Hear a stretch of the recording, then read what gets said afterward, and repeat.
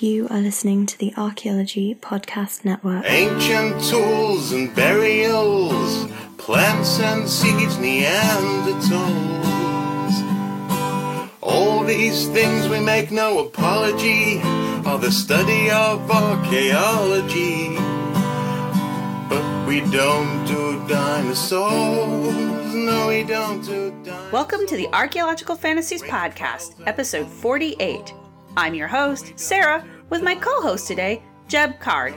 And today we're talking to Chris Begley. We're going to talk about Sierra Blanca today, also known in the media as the lost city of the Monkey King. We're going to talk about the history of this area and how recent discoveries using LiDAR have brought attention back to the mythical city. Get ready to think critically. You will see are a staple of archaeology. But we don't do dinosaurs. No, we don't do dinosaurs. No, we don't do dinosaurs. Hey everyone, and welcome to the Archaeological Fantasies Podcast. I am your host, Sarah, and I'm here with Jeb today. Jeb, how's it going? Doing all right. It is definitely summer outside between the rain and the humidity and the heat. True that. And today we have special guest Chris Begley with us. How's it going, Chris? That's going fine. Now, Chris, you are in Kentucky, right? That's right. I'm in Lexington. Are you teaching there? Well, not the moment, but yeah, I teach here at Transylvania University. That's awesome that there's a Transylvania University. Mm-hmm. Yeah, it's the right place for this show, perhaps. In fact, it's the 16th oldest university in the country. Oh, nice. wow. I'm from the Midwest. You would think I would know that, but no, I don't. So there's that. Yeah, well, it's true. I believe you. So whereabouts is Transylvania? Is it like close to the Indiana border, or? No, it's right in downtown Lexington. Lexington is right in the center of There we go. central Kentucky. There you go. Okay. So it's right smack dab in the middle. It's one of the few, liberal arts colleges that's actually in a city.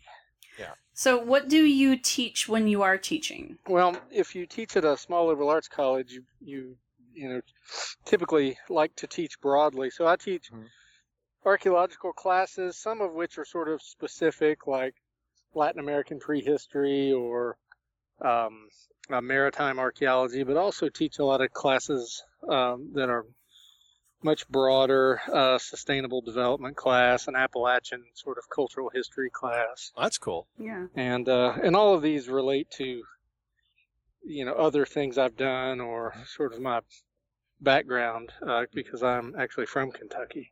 Okay, so I first met you 18 years ago, or whatever it was, 19 years ago, in 1997.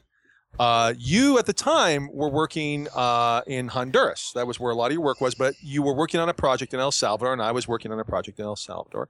And we were digging up a pyramid.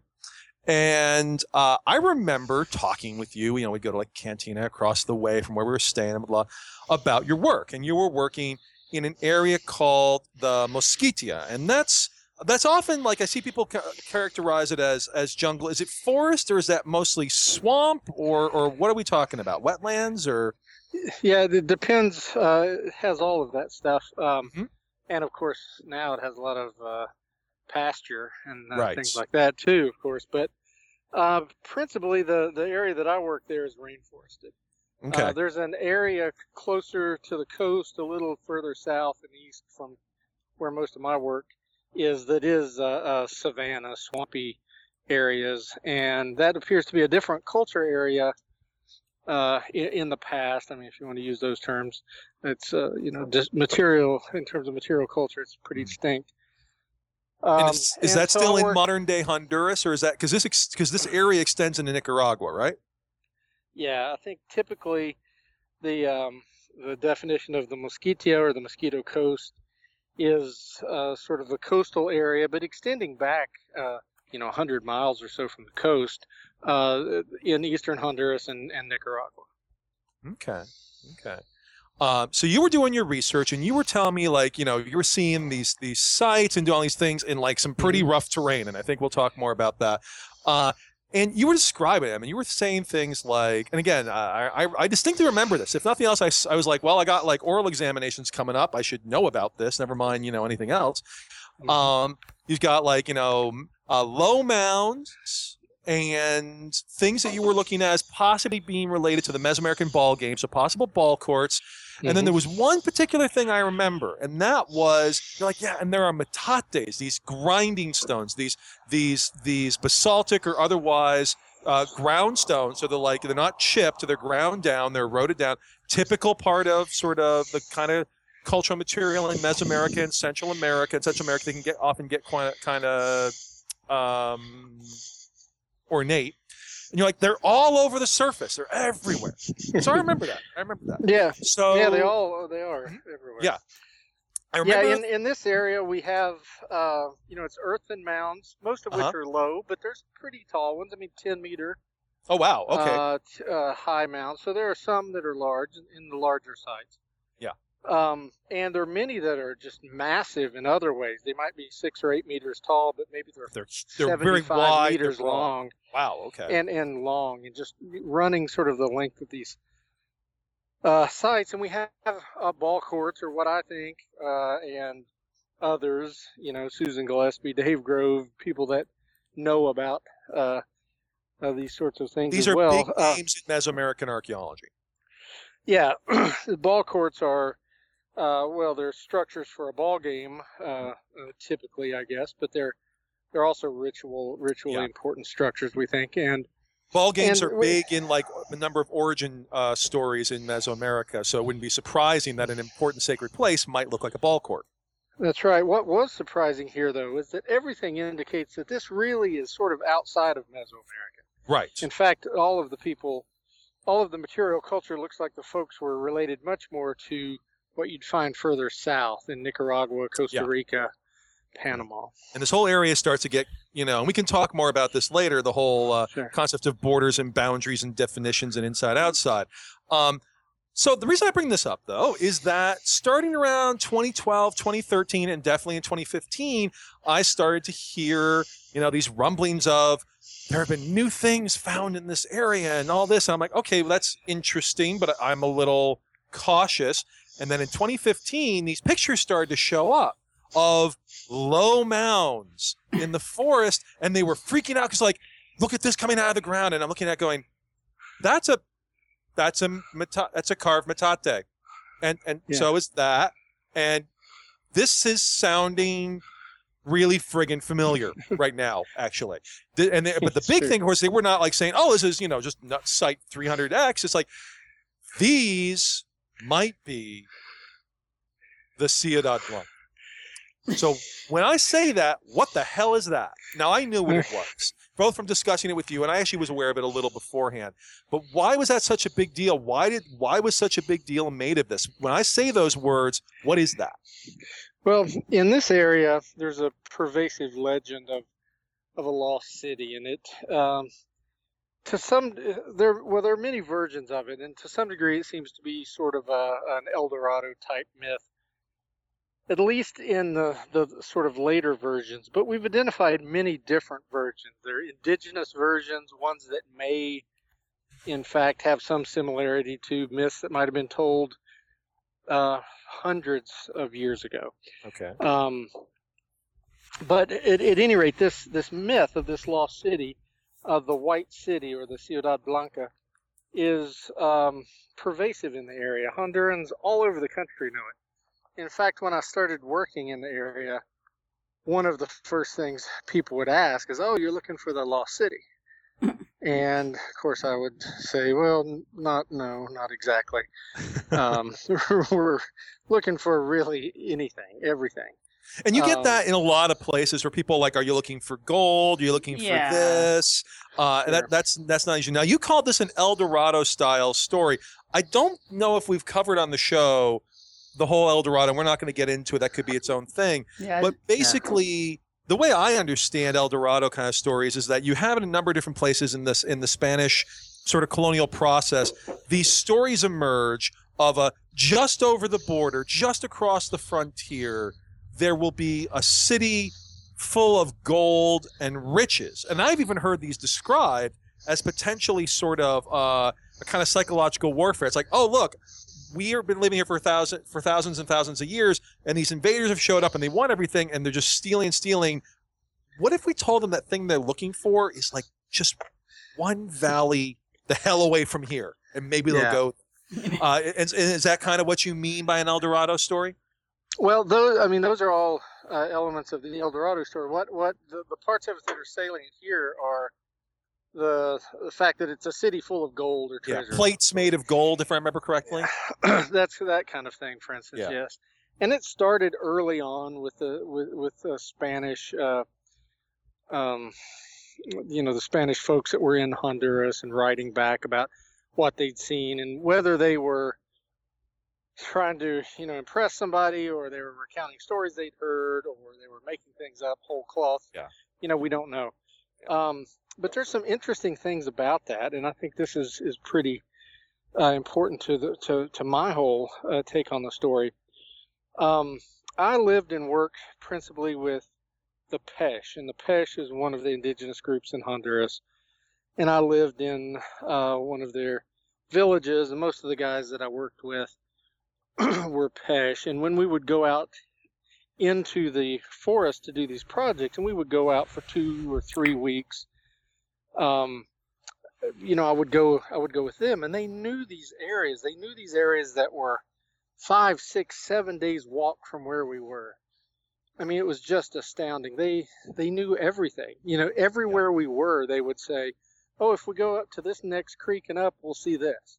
Yeah. If you so want this to is not this is not like, oh my God, one more machete chop and the horizon will open up and there'll be, pyramids and towers and all these things that have never before been seen by human or white often eyes. Yeah. Like that kind of Well, thing. that's part of some of these stories. Yes, it's part of the stories, yes. Yeah, but the area in general, and I think one of you realize when you live and work there for an extended period of time and really know people and know how things work, is that people go everywhere, and that what seems remote and impossible to get to for me is the kind of thing that people do all the time. And in fact, I would get that from other archaeologists about some of the stuff I would do. They'd be like, "How did you get there?" And it's like, "Well, we walked." And they're like, "Well, look how far it is." And I was like, "I know, it took a week." But, That's awesome. But I was there, I remember. But you just keep walking, And of course, what takes me a week probably takes them 3 days, right? So one of the things I discovered there was that the Pesh version of the legend, in Pesh, they call it Kau Kamasa. And that's the words that were translated for me as White City. Okay. And we were... Which is Ciudad Blanca for our non-Spanish speakers. Oh, yeah. Which is Ciudad. It was translated to me as Ciudad Blanca. Yes. And, so I just assumed... I knew that Kamasa meant white or pale because that's what they called me. But the cow, I didn't know what that meant. But anyway, we once were out in the forest and we were camped out. And one of the guys I was with, Cipriano, asked me finally if I'd heard of this myth of the Kau Kamasa, or the Ciudad Blanca. And I said, yeah, I've heard of it. I'd worked with him for a long time, but I hadn't brought it up because I didn't want to be seen as a treasure hunter. Yeah. And which, as we're going to get into, there's a history there. Oh yeah, there's a long history of that sort of stuff. And I said, yeah, I've heard of it. And he said, well, it's right up here. We just go up this street, it's up there. And I said, okay. And of course, I'm trying to not, act like I'm not particularly excited. Right. And I said, well, should we go look at it? And he said, no, we can't. And I thought, well, yeah, of course we can't. But but I asked him why we couldn't. And he said, well, because this is where, when the Spanish came, the gods fled from each of the indigenous groups, 7 indigenous groups. 2 of those are post-contact formed groups, the Mosquito and Garifuna. So, there's a breakdown a little bit in the story, but anyway. Colonial transformations. Yeah, but it said, so if you go there and you don't speak the 7 indigenous languages, you'll make these deities mad, and they won't let you leave. So I asked him if he had been there and seen it. Then he looked at me, like I just had not heard anything he just said, and said, no, or I would still be there. Like, thinking like, God, this is what we've got to work with, and so at any rate, later when I was writing my dissertation, I was back home in Chicago, I guess, and I was writing, and I was translating a little more officially some of the stuff, and I discovered that cow, the Pesh word I didn't know, did not mean city at all. It meant house. The White and House. That was much more consistent with the things I'd actually seen in the area that he was indicating, because I'd actually been through there before and didn't see any large sites. But, there's small sites all over the place. Yeah. And it occurred to me that what they're talking about, and probably what the indigenous myths were all about, really had nothing to do with city and gold and treasure and the kinds of things that are important in a colonial context or a modern context, but rather a place that is important historically, and the place that he was indicating I knew to be one of the last places that the Pesh lived before they were sort of displaced and brought sort of fully into the modern nation state. So you can imagine that this place represented not only some sort of lost city or the White House, but also sort of the lost autonomy, a place of refuge, glory days. Yeah, a memory of independence. Exactly. And it occurred to me that I had no idea what I was looking for. And when Cipriano told me, you can't go see the White City if you don't speak the languages, is exactly right. Because if you don't even know what you're looking for. Yeah. It's like you can go there. There's a thing. It's a thing on the ground, and it's interesting, but it's not the White City or the White House. It will be meaningful. It will be meaningless to you without the proper context. And so, part of what was very clear, and is very clear when I talked to many, many people about this legend later on, was that it's a very poignant and very important story. And to see it, in many cases over the last century, reduced to sort of this treasure hunt, is what's disturbing, and it makes me mad.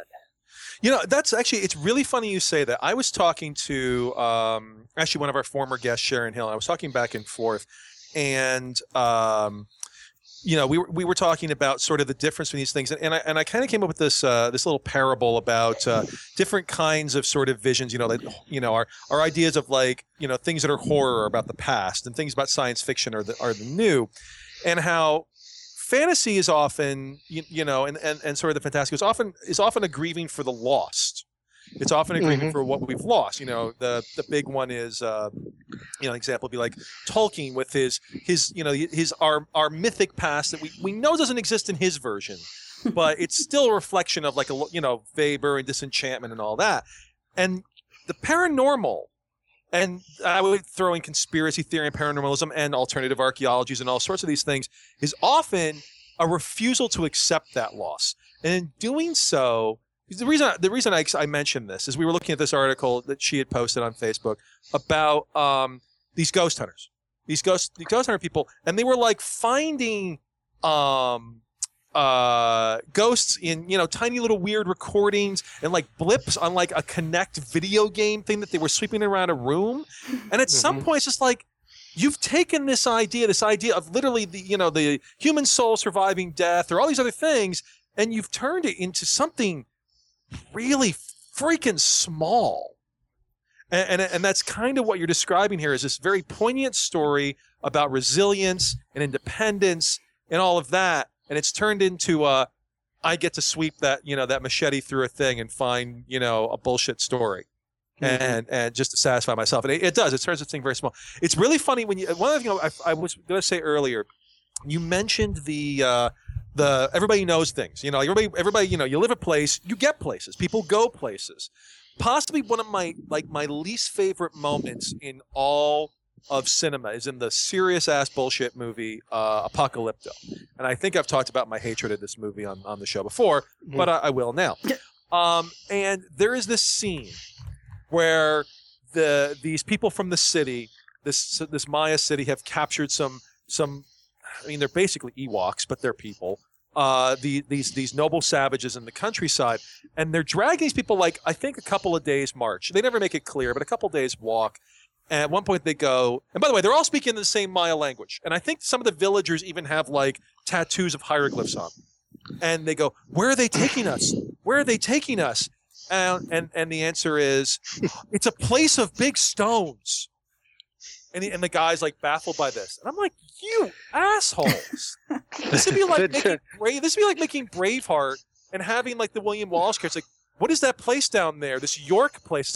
It's a place of large stone houses, the likes of you would never treat white people like this." Well, yeah. Well, there you go. It's 2 days of walking. Yeah. That seems like a lot to us. It's not. I mean, that's we've walked back 2 days because we forgot something. Yeah. And or once I walked back 2 days to leave somebody back because he wasn't keeping up. But well, some people are worth walking 2 days. Yeah. Yeah. Let's take our break, and afterwards, let's actually talk about some of the conditions in there, some of the kind of work that you've done there, some of the survey work you've done, because I think that will then kind of lead nicely into some of the stuff you've done there, some of the stuff that other people have done there, both in the past and in the present. Okay. So let's take a break on that. All right. Soupcast is just the audio from select episodes at the YouTube channel of Archaeosoup Productions. Mr. Soup brings you a clear understanding of the past in order to truly understand the world around us. Check out Soupcast at www.archaeologypodcastnetwork.com/Soupcast. Now let's get back to the show. And we are back, and we are still talking with Chris Begley. So, Jeb wants to ask you one more question, and then I want to get into this Jungle Land thing that you were involved with. Yeah, well, yeah, I mean, my question is basically, so you said you've been in there, and we were talking about, that, 2 days walk is just, one does not simply walk into the mosquito. Actually, you totally do. That's exactly what you do. So, I mean, what you were mentioning survey, and maybe sort of talk about, how you were organizing that, but then basically, what's it like going there? Yeah, well, first, I'll just tell you the story. I was, I'd been working in Bolivia and decided I did not want to work up in the Andes. I mean, nothing wrong with the Andes. And many good people work there. However, it's just not I for wanted you. to work in the lowlands. And an archaeologist, at a party somewhere mentioned that I might want to talk with the people at the Institute of Anthropology in Honduras because they were looking for somebody that was interested in working in the Mosquitia, because they were interested in sort of filling in the gaps in their archaeological knowledge of their country. And this was an area that, while it was not unknown, it had seen very little work compared to some It was a little areas. work, but not a lot. It was a little work, not a lot. But it was very good and comprehensive work. And I remember after going there and doing a lot of work, sort of coming up with the same conclusions that Doris Stone came up with after, riding a mule through there for a week in 1940. So that was a little humbling, but I went out there, and that's where I did the bulk of the work for my master's and dissertation. And I did sort of a typical thing that archaeologists do, a regional survey and testing program, where I surveyed, which is the term we use for finding archaeological sites. And some of it I did systematically. Some of it I did 100% coverage of an area. Some I did, systematic coverage. And then some I did sort of targets of opportunity. But, but one thing that we did, which really set the trajectory for me, and continues to be one of the things I always do, is at the suggestion of George Haseman, which is really the archaeologist, an American that lived in Honduras, and his career was also there. He came up, I guess, with this idea, or at least sort of made it formal like this, of approaching any new area by doing what he called key site surveys, which really meant going around and talking to everybody. And we went from village to village to village to town to village, and we talked to the mayors and the farmers and, everybody anybody that would talk to us. We held community meetings where the whole community would gather around, and we would tell them what we wanted to do. We were looking for archaeological sites. We wanted to map them. Yeah. We wanted to learn about the past. And people would show us stuff, and they would take us to see things. And one of the things I realized is that unless something is very insignificant that people have just not noticed because it's not particularly notable, they know everything. They know where every site is. And it's not just one person that knows it. I would hear again and again, okay, if you had a lot of time, if we could go for a week, we could go out here in the forest and we would see this and this, and and they were describing these sites that I later saw or mapped or whatever. And so that's what I did. Basically, using all of these techniques, we got an idea of how people were spread across the landscape. And then from there, we excavated in, at a variety of sites. At several sites, we would do just some very basic small test excavations. And then at fewer sites, we would do larger scale, et cetera, until the money ran out. Yeah. And this is all pretty this is all pretty standard archaeological sort of project design. I mean, there's some cool things you're doing that not all projects do, but it's not like you're going out and doing anything ridiculous or crazy. I mean, this is solid work. Yeah, I was interested in getting a doctorate. Yeah, and that pretty much entailed following some rules. Right. Now, when you're doing this work, you're talking about like you probably drove. I know you drove some places. I've seen the red truck. Oh yeah. But I'm confusing with a different one. The old green truck. But not everywhere. Like some of this you're walking. Some of this is involving mules. Yeah, absolutely. Some, the bulk of the work that I did, especially where I needed to go excavate and I needed a larger crew, we tried to do where we could drive. Mm-hmm. And that way we could come back home to the same village every night. Yeah. We didn't always make it back, but, but we, it was close. And it was kind of frustrating. I mean, I'm from Kentucky and I have, in fact, sitting here looking around in my driveway, there are 3 4-wheel drive vehicles. And, I like driving in the mud and all of that stuff. But God, I'll tell you at some point, you're just sick of it and you're sick of getting stuck. And it's like, I'm learning a lot about my truck. I'm learning a lot about how to drive in this stuff. And here's a little confession. When I talk about survey in my introduction to archaeology, I talk about how a lot of archaeologists do survey, get to know their truck just as well as they get to know other parts of science. I put a picture up. It's you and Roberto Gallardo looking over your truck. Yeah, for real. Yeah, I am. That's embarrassing. I love trucks. No, it's a good thing. I guess it's good for this. It's a little lowbrow taste, I suppose. But when I come back, my wife is like, "You've taken pictures of trucks and buildings, like from any trip. Where are the people?" Hey man, you know what you like. That's all that you need to know. Okay, well, next time I'll take people. But if it makes her feel better, I take pictures of buildings and museums and weird shit. I don't take pictures of people either. So we deal with people professionally. We don't need to deal with that shit on our free time. Yeah. Well. You know what? That's exactly what I'm encouraging people to do with this show, though. Yes, I know. Yeah. Well, we're all working on ourselves. But yes, in some places I would try to get where we could drive. In other places, we would go further out. But when we were going out, say in the forest, we might be gone for 3 weeks, and we might record 10 sites. I don't know, something like that, maybe 10, 15 sites.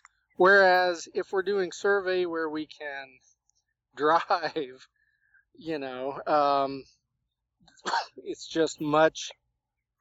It's you do a lot more, and so, so there's that. But eventually, I recognized that there's some value in doing work in these really remote areas, because a lot of the sites, while they are well known to local folks, and while they've been picked over and moved around, it's not to the degree that they have been when there's a road next to them. Yeah. So you get lots of these stone sculptures that you talked about before. Yeah. That are still in situ. If you go to an archaeological site that is next to a village or next to a road, all of those artifacts are gone. Yeah.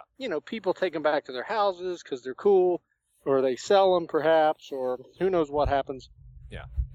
If you're faced with walking, 5 days back carrying this 150-pound stone sculpture, it's got to be really compelling. Yeah. And there has to be no easier way to do it. And, so far there's just been an easier way to do it. Yeah. So you would find things. And this might be what you're thinking about from our initial conversations, or, pictures I might have showed you where you have these sites that are covered with small grinding stones or metates, or large grinding stones, or other kinds of stone sculpture. In fact, the area is really known sort of for its stone sculpture as kind of the artifact that will impress people. The pottery is pretty plain. Yeah. The architecture is earthen mounds with, maybe cobbles on it, but not cut stone, not something that looks like one of these great Mayan sites. Well, like in the 30s and 40s, I mean, was it Herbert Spindon and Duncan Strong? They were pulling those metates out, like you said, these metates and a few other stone things. They were the sort of the. What's a picture from this area got? It's got these things. But, yeah, every old report is full of stone sculpture. But I'm curious, were you able to excavate at any of these sites, or were you just doing like a walkover? Well, it depends. I excavated at about a dozen sites to some degree, and then we did shovel probes, which is a form of excavation, I suppose, but a little different, at maybe another 2 or 3 dozen sites. Yeah, but you were never able to like scrape the dirt all the way down to sub or anything. We did that. Okay. About a dozen of those. That's a pretty formidable digging project in addition to a bunch of survey. Oh no, I can imagine that it's probably. I can imagine the problems of not only getting your gear and your people out there, but then getting everything home. I just was wondering if maybe it was too much of a barrier, and it's just they've never been excavated. It is in some senses, and partly that's why I chose to do as much as I could in these areas that were closer to the road. And then we would do some that was further afield. But really, the further we got out, the less sort of excavation I would do. But partly because, as an archaeologist, we're scientists, and so we approach these things using the scientific method, ostensibly, where you have research questions and reasons to do things. Right. Gold plates is not enough, Chris? That's a joke. So one of the things is that, as archaeologists, we ostensibly are operating under the scientific method where we have reasons to do what we're doing. We have research questions, or we have hypotheses. And we try to disturb things as little as possible, and often I just didn't need to answer the kinds of questions I was interested in asking. Well, that's good to know. Because a lot of people think that you have to dig in order to answer questions. A lot of people don't understand the reason and the reward of just a walkover survey or a phase 1 or possibly even a very limited phase 2. Well, yeah, I mean, you know, if I want to see the I don't know, the site layout, you know, excavation is probably not going to help me. I'm not going to excavate enough to. Yeah, you have to map it first either way. You know, that's going to be something you do from mapping, which is pretty low impact. Yeah. I'm interested in the distribution across a landscape, and that, of course, is just plotting them on the map. Or I'm interested in what time period they represent, and in most places, you have some way to find things on the surface that allow you to tell those. Yeah. To tell that. And so excavating would be, you know, I excavated for reasons like, if these are ball courts, are there ball court markers in the center? Right. Gotcha. How are these things constructed? Are these mounds that are built in one episode, or do they represent several layers of, or you know, of rebuilding, etc. Right. And so you had a whole bunch of sophisticated questions about culture, and this being the show that it is, we're going to elide past them a little bit. No, yeah, we don't actually care about that. No, we do. Yeah. We actually do, and I do want to see if we can shove some more in a little later. But what I did want to ask you about, so you did this work, you became known as one of the archaeologists that works in this area, and that kind of led to some other sorts of work there. And in particular, you got sort of brought on to kind of bring a journalist in there who was interested in one of the stories surrounding this whole White City Ciudad Blanca legend. And could you tell us about that? Yeah, in starting back in the mid-90s, when the internet sort of really became the internet, there was a community that was interested in these stories, and there were people that were posting things that they'd found or they'd researched in ways that you really hadn't seen before. And somebody uncovered the story of Theodore Mord, who was a sort of an adventurer, I guess. I mean, he wasn't a scientist. He was just a guy, I guess, that in 1939 or 40 went to Honduras to do a variety of things, but ended up claiming that he had found this lost city. Now, he didn't use the term Ciudad Blanca or any of the other familiar terms. He called it the lost city of the monkey god, which had nothing to do with anything. Which had been like made up by like somebody by the name of like a Captain Stuart Murray, or there were like several of these guys. Yeah. Well, this is the 1930s. This was, King Kong, and this was all of these other things that that you could probably connect to some of this. And you can find the Mord article online. You can find images from it. Those images, and you just mentioned King Kong. That's why I break in and mention it. They are so clearly, they were done by Virgil Finlay, who was a famous pulp illustrator at the time. And it is clearly some King Kong going on there. Well, yeah, it sure is. And, what happened with this book is, I had written about the Lost City legend, and was interested in it for all the reasons that you're interested in talking about it today, I think. And I got a call from Christopher Stewart, who was the journalist, the writer, who ended up writing Jungleland.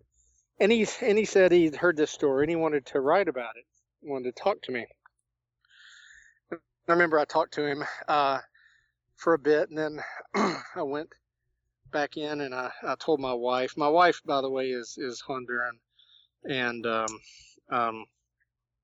so she knows all of this. She grew up in the Mosquitia, partly, and she and I said, yeah, he wants to write this book about the Lost City, but I was kind of interested in writing a book about that. And she looked at me and said, "Well, are you writing it?" And I said, "Well, no, not yet." How's that book you're working on going? Yeah, right. And she said, "And is that it? That's all you got? That's your thing? And if somebody else writes about it, you've got nothing." I'm like, "No." She's like, well, "What's the issue?" And I'm like, "You're right. There's no issue." So, I sent him everything I'd written, everything I'd ever uncovered about it, all the newspaper articles where it had been found every 10 years or so for the last 100 years. Mm-hmm. 'cause Like people are Atlantis, always, it keeps getting found. yeah, people are always finding the lost city. And I think that, they're missing the point that the key to the lost city is the lost. They think the key is the city. It's not. Yeah. That's relatively unimportant. And so I sent him all this stuff, and he wrote back and said, "Hey, would you like to go to Honduras with me?" And he wanted to follow the footsteps of Mord and see if we could figure out what he might have seen.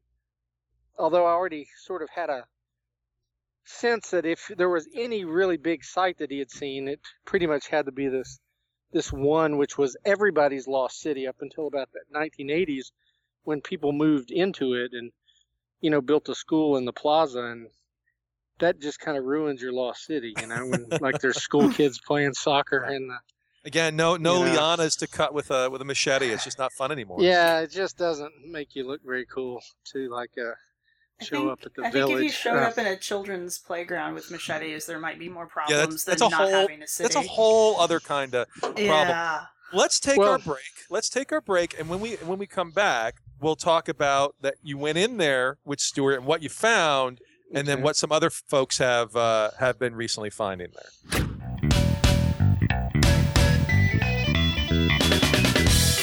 Women in Archaeology is a show about archaeology by the women of archaeology. An alternating panel of women archaeologists discuss the issues in archaeology that impact professionals and the public every day. Check out Women in Archaeology for a different perspective on the past today at www.archaeologypodcastnetwork.com/WIA. Now let's get back to the show.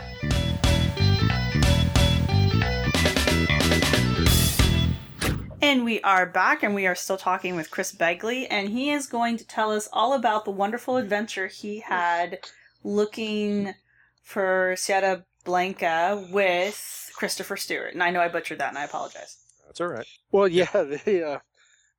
So, at any rate, the idea was to follow the footsteps of Theodore Mord, this adventurer who was in there in 1940. And, to sort of see what we could see, but also to travel around and ask people about the legend. What do you know about it? And, ended up also being about sort of why are you living out here on the edge of the rainforest? Mm-hmm. Well, one of the things we discovered that people that were not indigenous that had moved out there, it was all because of violence. Every single person we talked to was out there to flee violence in some other part. Mm-hmm. It wasn't because crops were failing in southern Honduras. It was because it was larger social problems. It was violence. And at any rate, we talked a lot about this legend, but we followed Mord's footsteps. To the degree that we could. And we had a copy of his diary, and we had some other things that might suggest where he was and how long he had between this period and that period. And really the only large site that he could have made it up to at that point was one called Las Crucitas, which everybody talks about as one of the largest sites out in that part of Honduras, and it's the site that was everybody's Ciudad Blanca, before it became a village. Right. But yeah, we traveled, through the rainforest, but mainly we were traveling, from village to village or settlement to settlement, and it was about a month-long journey, and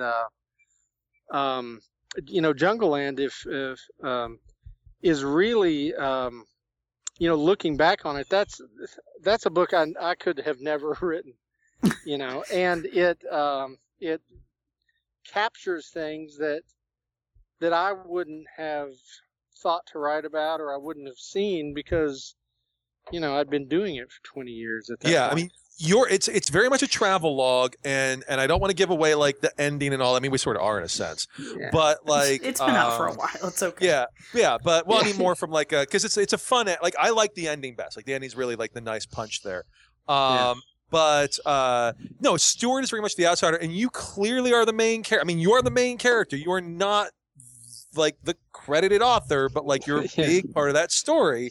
And you know, it starts with like a coated walking stick, and it ends here. And there's all these things, but yeah, it is very much an outsider, and you loom occasionally as this slightly like, I don't know what's about this guy. You know, like he's not entirely trusting you at points. I mean, he is, but like, and maybe he's playing up for drama, but sort of like a, oh my God, what have I gotten myself into? And you're the crazy, like, motherfucker who's going to take him into the, you know, well, that's what he hired me to do. Yeah, exactly. So the, I mean, hired as if one got paid, but the, that was, I suggested to him that we ought to have like a split column article where he would write his version of what happened on one side, and I would write my version on the other, because his was always dramatic, and he was always thinking, "Oh my God, you're going to die," and I'm like, "What am I doing that you think is going to kill me?" Like at the end, there was this little cave, you know, and I just wanted to go in, and see it, and it was tight to get into. And he's like, "What if you get stuck?" And I'm like, "Well, you're standing right there. I hope to God you'll pull me out." You know, I mean, like it's not like I'm by myself here. Yeah. You know, and in one other instance there, which I think is a really funny part of the book, we're walking, and it's an area that has there's been a lot of clearing, so it's pasture, so it's sunny and it's hot, and we're walking alongside this river, and we're trying to get to this camp, or this place that Mord had camped in 1940, and it's at the confluence of the river that we're walking along and, you know, the next river down. You can't really miss it. And I come down with some kind of fever, which, if you've worked in the tropics like this, you know that sometimes you'll just get these fevers for a day or two. And I knew that I was going to overheat and it was going to be bad. And so I said, well, I'm just going to get in the river. I'll just swim down the river and I'll meet you at that, you know, down there, which seemed eminently reasonable. And okay, I have to admit, that would be a little weird if my guide told me he was going to do that. Well, if I was the only guide, but we also had another guy, a local guy with a mule. Ah, okay. Yeah. You know, so I wasn't leaving him stranded. You'd be like, "Hey, dude, you just keep walking straight. I'm going to swim down the river." But I got to think he's thinking like the sun's melted his brain. He's probably. He's going to walk open-armed into the river, and I'll never see him again. Well, the problem was that the guy with the mule said, "Well, don't get in that river. There are crocodiles." And I'm used to there being crocodiles in these rivers. Yeah. But almost everywhere I've worked, the crocodiles are relatively small.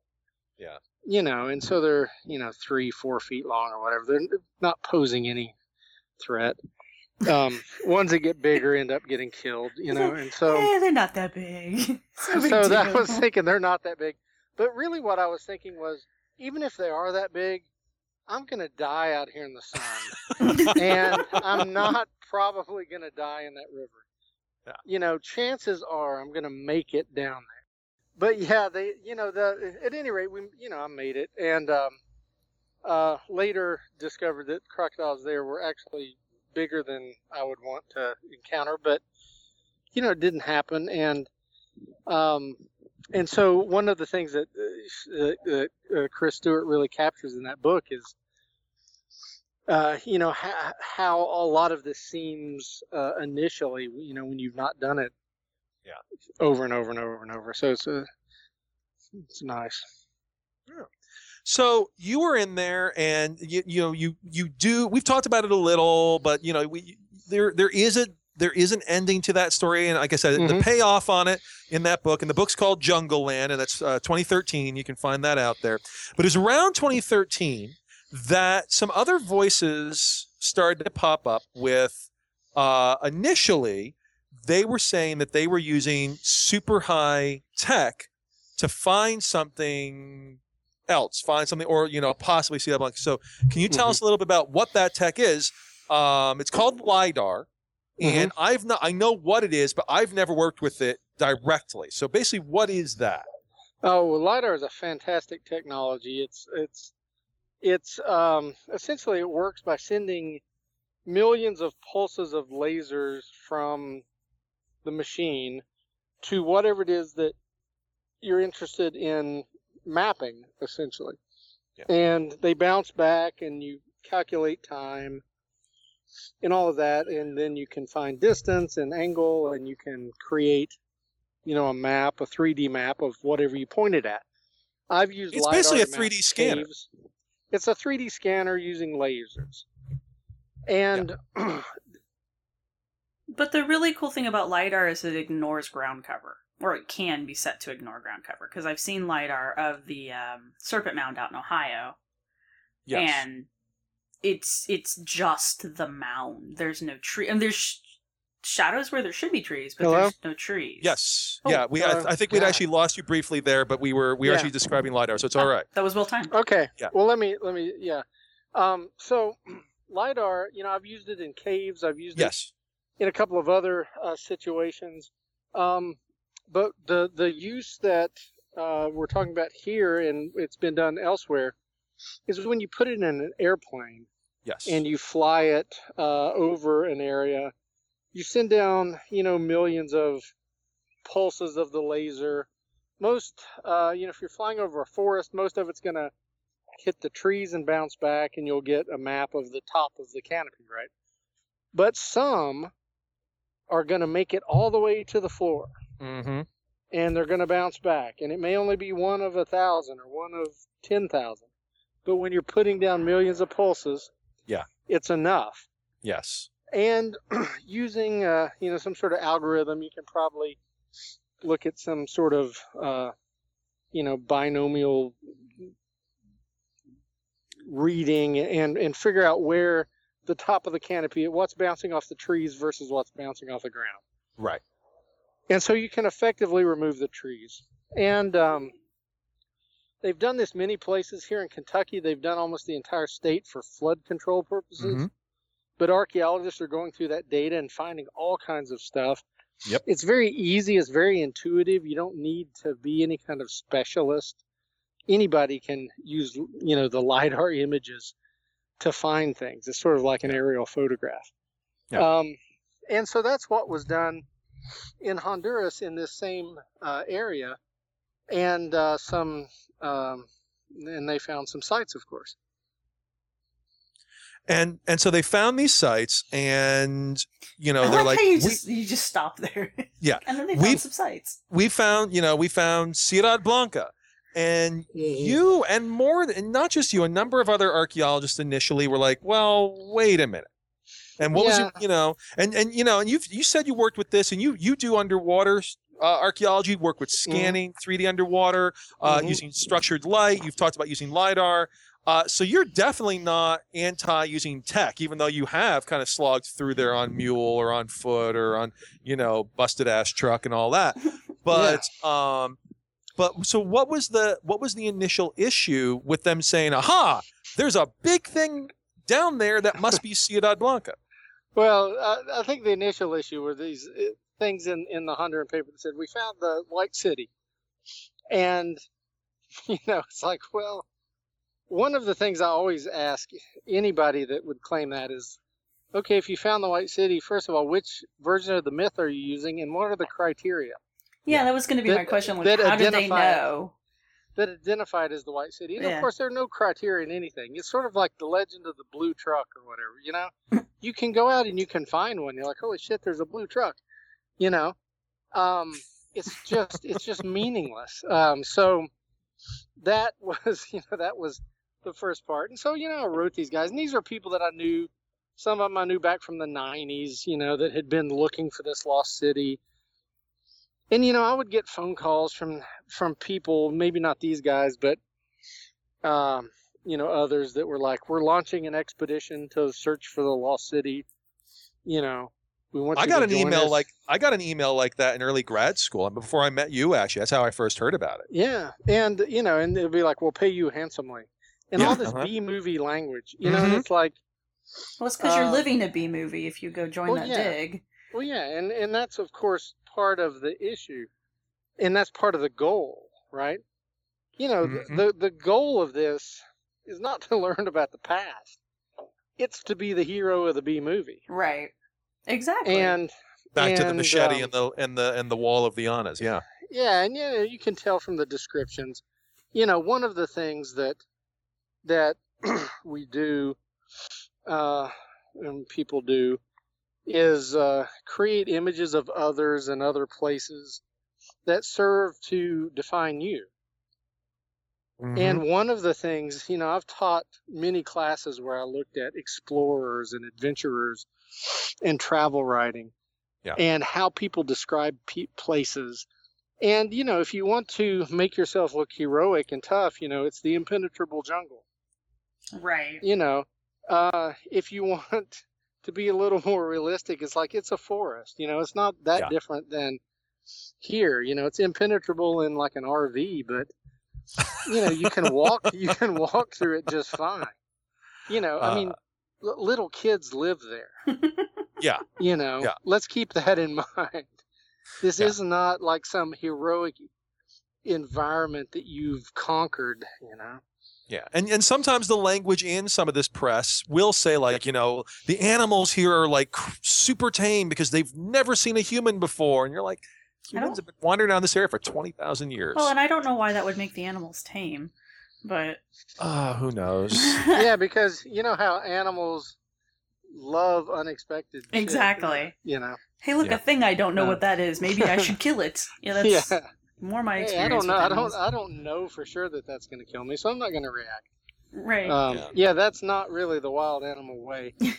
But there's so many problems with this stuff. But if Now, hang on. Those crocodiles left you alone, so that's proof. That's yeah. Well, there you go. But so they're going in there, and so last year, a group that was working with National Geographic did go, and they actually what was called, Mhm. well, I don't know if I'd call this ground truthing, the idea of like, oh, we saw this thing with another technique, now let's go see what's there, and they Yeah. went and did that. And that's where the pictures of the metates and the carved stones all Mhm. started to emerge. And of course, unsurprisingly, this was all part of the eventual plan of putting a TV show. And they did. They put like an hour-long show on Nat Geo channel in, I think, October, because it actually came out while I was Mhm. teaching. And I showed the clip with the blue painted folks, hiding in the forest, not unlike Fern Gully, in my class, and to much amusement. was that a staged scene? Oh, that was Well, like yeah, a reenactment. yeah. Okay. That was like one of those, like, I don't know if they even filmed it A there. reenactment of what? I don't know. Exactly. Yes. Having Yeah, spent okay, a it's an big chunk of actment. time out there, It's really just an actment. I've not seen the blue people. Yeah. No. Now, That- before we that's- go on, it was my If you understanding. drink certain vines, you see the blurring people, but that's a whole different other problem. So it was my understanding that when all this LiDAR stuff came out, because I remember when it did its first set of rounds, we already knew where most of those sites that they claimed that they had discovered were, didn't we? Well, I don't know. They haven't really released it, but I think that those are not ones that I've recorded. Now, Do they look like ones do- you've recorded, though? well, yeah, they're exactly like all of the, yeah. No, it's like they found some more decent sized sites. They don't appear to be as big as the biggest ones, but they appear to be sort of the next tier, maybe. Okay. And all of this is important. All of that has value. What they've done has value. It's unfortunate that it gets couched in these ways that obscure that value. Yeah, I mean, and we've talked about this on the show. We did and this is not to directly compare it, but I think there's some comparisons. We did a show where we talked about Roswell, the whole UFO crash thing, and there was an archaeological dig. They basically did a CRM dig. They hired the CRM firm that's associated with the University of New Mexico, and they did a solid phase 2 dig. And they ultimately concluded there's nothing there. You know, this thing we thought, but it's not. But if you watch the show and you read their report, when the TV cameras are out there, and I don't even think it was like an on purpose for the archaeologists, I don't think this at all, but like you could just immediately tell that the TV cameras and the money and all of that just brought this sensationalism with it. And people stopped being as critical and like the chief archaeologist, like on TV, and I don't think he was acting. I think he just got more excited about all this. And then when he came time to write the report, he's like, oh, actually, it's not really anything. I went back and I reanalyzed it, and it's like, it's this, and this, and this is this. And it was very solid, but that was not what was happening when the media folks were around. Yeah, and I'm completely sympathetic to that. We've all been there, you know, to some degree. But, you know, there are counterpoints to that. And one I would point to was the documentary I did in 2001 with the BBC with Ewan McGregor. Mm-hmm. Now, this was clearly... Wait. We're talking in the same area. You got to meet Ewan McGregor? I went through the jungle for 2 weeks with Ewan McGregor. Oh my God, that's awesome. And then we came back and we went, you know, to the disco and stuff. That's awesome. Yeah. He is a wonderful person. Really, all those people were just wonderful. But if you were to go back and look at that, and it's on YouTube, it's called Trips Money Can't Buy with Ewan McGregor. Nice. And it is so good. It's so funny. And I'm really, really thankful that this was put in there now. At the very beginning of it, they're interviewing me about, you know, the archaeological sites we're going to see, and I say, you know, these are not sites I've discovered. These are sites that these guys have brought me to see, and I'm able to record them. Right. And, you know, that's a very different approach. And I think that part of the thing that angered so many scholars about the recent Nat Geo stuff was this implicit or explicit, in some cases, statements that this was, you know, unknown. We found it. We're the discoverers. All of this, which any of us that work out there know is just incredibly unlikely. You know, now I cannot prove that it's not there, but it would be like going into a forest here in Kentucky and, you know, claiming you found something that no one had ever seen and then asking for proof that someone had seen it. Yeah. You know, it's like, I'm not sure I can provide that, but... There's people all around. And I want to make one other thing clear. We've been talking about this National Geographic because you've been involved in this. You are, if I remember correctly, a National Geographic explorer. You've worked with them. Oh, yeah. Yeah, so this is not like some kind of, you know, whatever. I mean, you have a history with them. So it's, I just want to make that very, very, very specific. I'm a National Geographic explorer, whatever that means. Exactly. And, yes. You know, I have a bio page. Yes. There, which, you know, periodically throughout all this, I would go back and see if it was still there, and it still is. Yeah.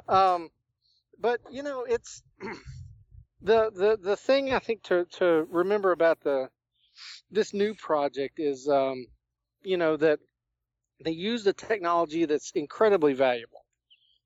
They found stuff that could increase our understanding of what went on out in the area. Mm-hmm.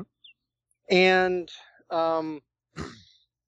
so much of the conflict and the critique, you know, could just be avoided by avoiding certain types of language and all that. You know, one of the things that most archaeologists, I hope, are very concerned about is anything that will look like you're being possessive of an area. Yeah. You know, like I'm not from the Mosquito Coast.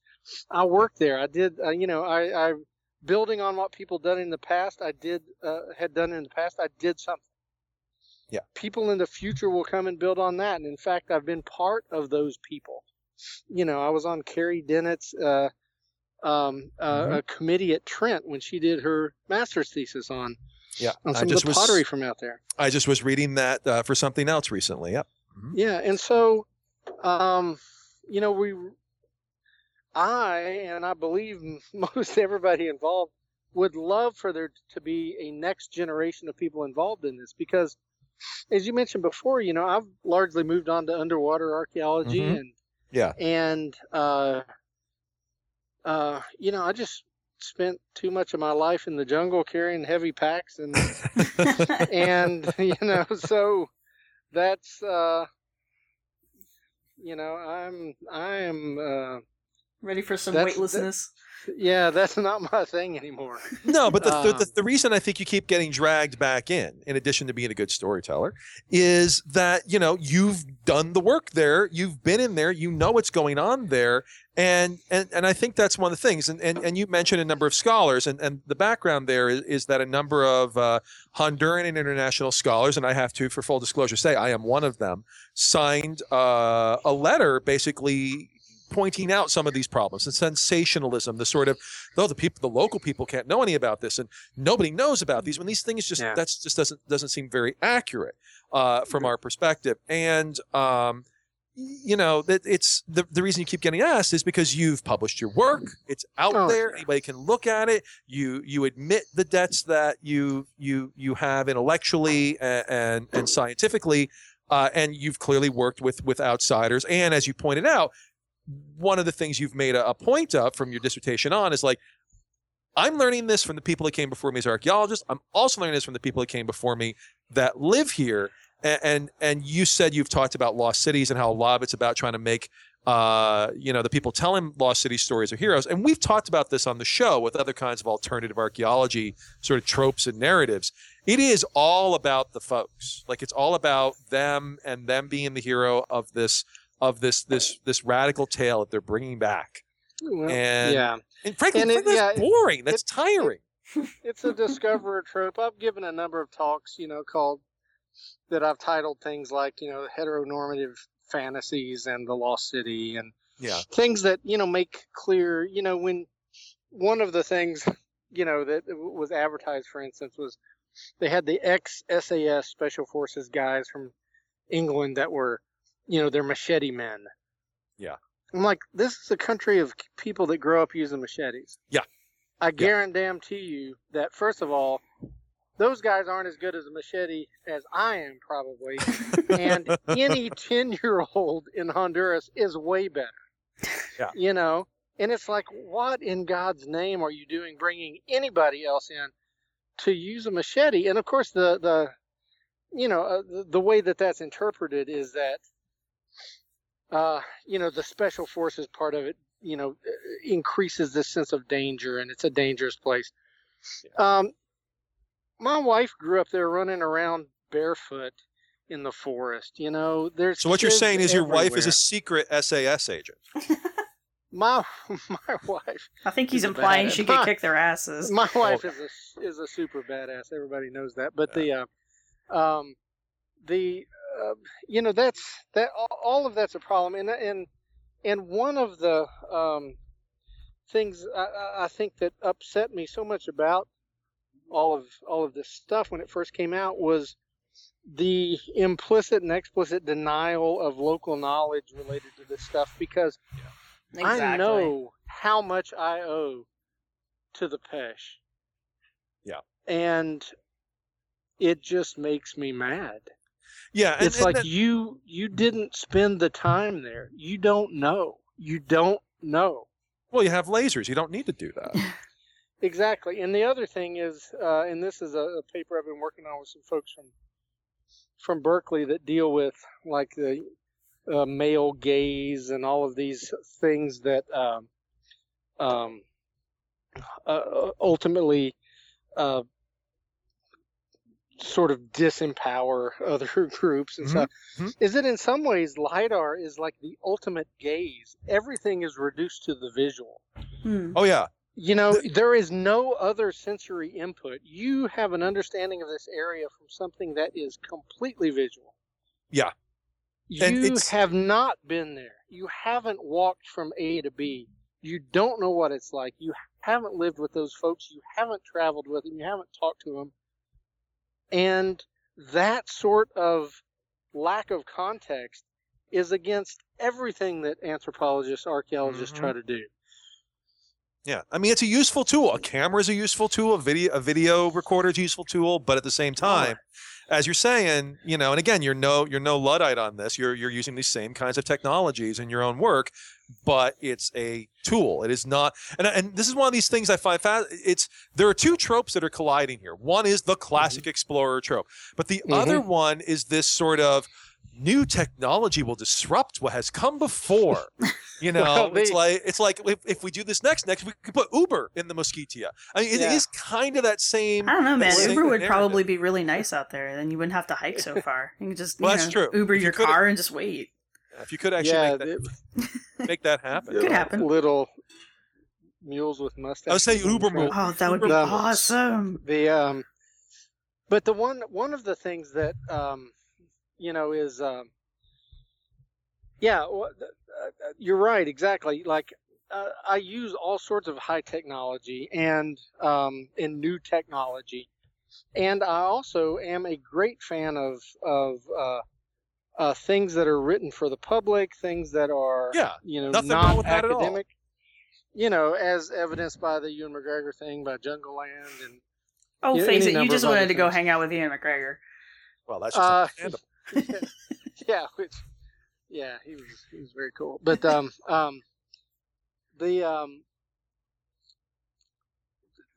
there's just lots of issues surrounding sort of the lack of acknowledgement and the lack of local knowledge and really the lack of contextualization. And these are the sorts of things that you need to understand. Just like when we use sonar underwater, or you use LiDAR here, or you use maps, or you use aerial photographs. Those are all incredibly important tools that we should use. But we also need to understand the ways in which those artificially create a reality. Yeah, they are representations. That's all they are. Representations of something. And,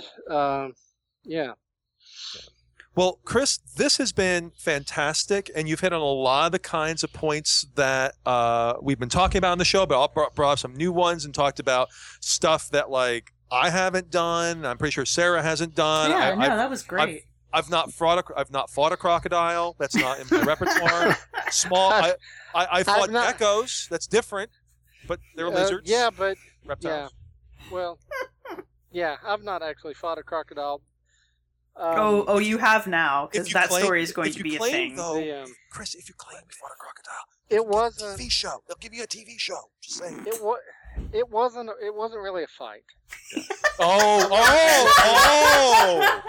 done. It's just I just well done. Yeah. It wasn't. It just rolled fair. over. I mean, I don't know. He was distracted. He was distracted. Perhaps.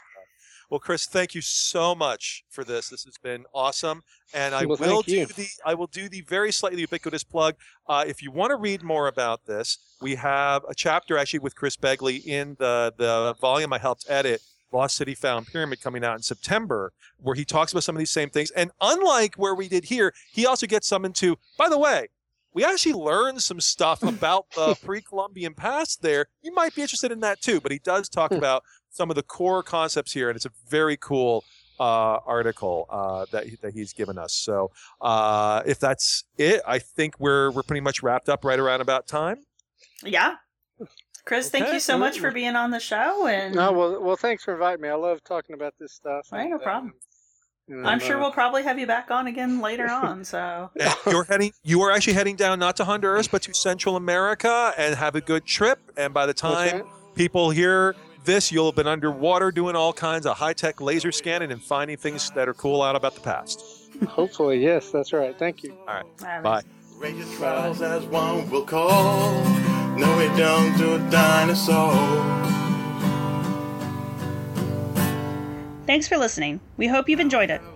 Our music was provided by Archaeosoup Productions. If you like what you've heard, please subscribe and rate us on iTunes or Stitcher and share us wherever you use social media. You can contact us with your questions, comments, or angry email at archyfantasies@gmail.com. You can follow the podcast at www.archaeologypodcastnetwork.com/archyfantasies. You can follow the blog at www.archyfantasies.com and get updates on Tumblr and Twitter at archyfantasies. You can also look for us on Facebook. If you're looking for the show notes for this episode, go to the podcast website at www.archaeologypodcastnetwork.com/archyfantasies. Thanks again for listening. No, we don't do dinosaurs. No, we don't do dinosaurs. We don't do dinosaurs. This show is produced by Chris Webster and Tristan Boyle, and was edited by Chris Webster. This has been a presentation of the Archaeology Podcast Network. Visit us on the web for show notes and other podcasts at www.archaeologypodcastnetwork.com. Contact us at chris@archaeologypodcastnetwork.com.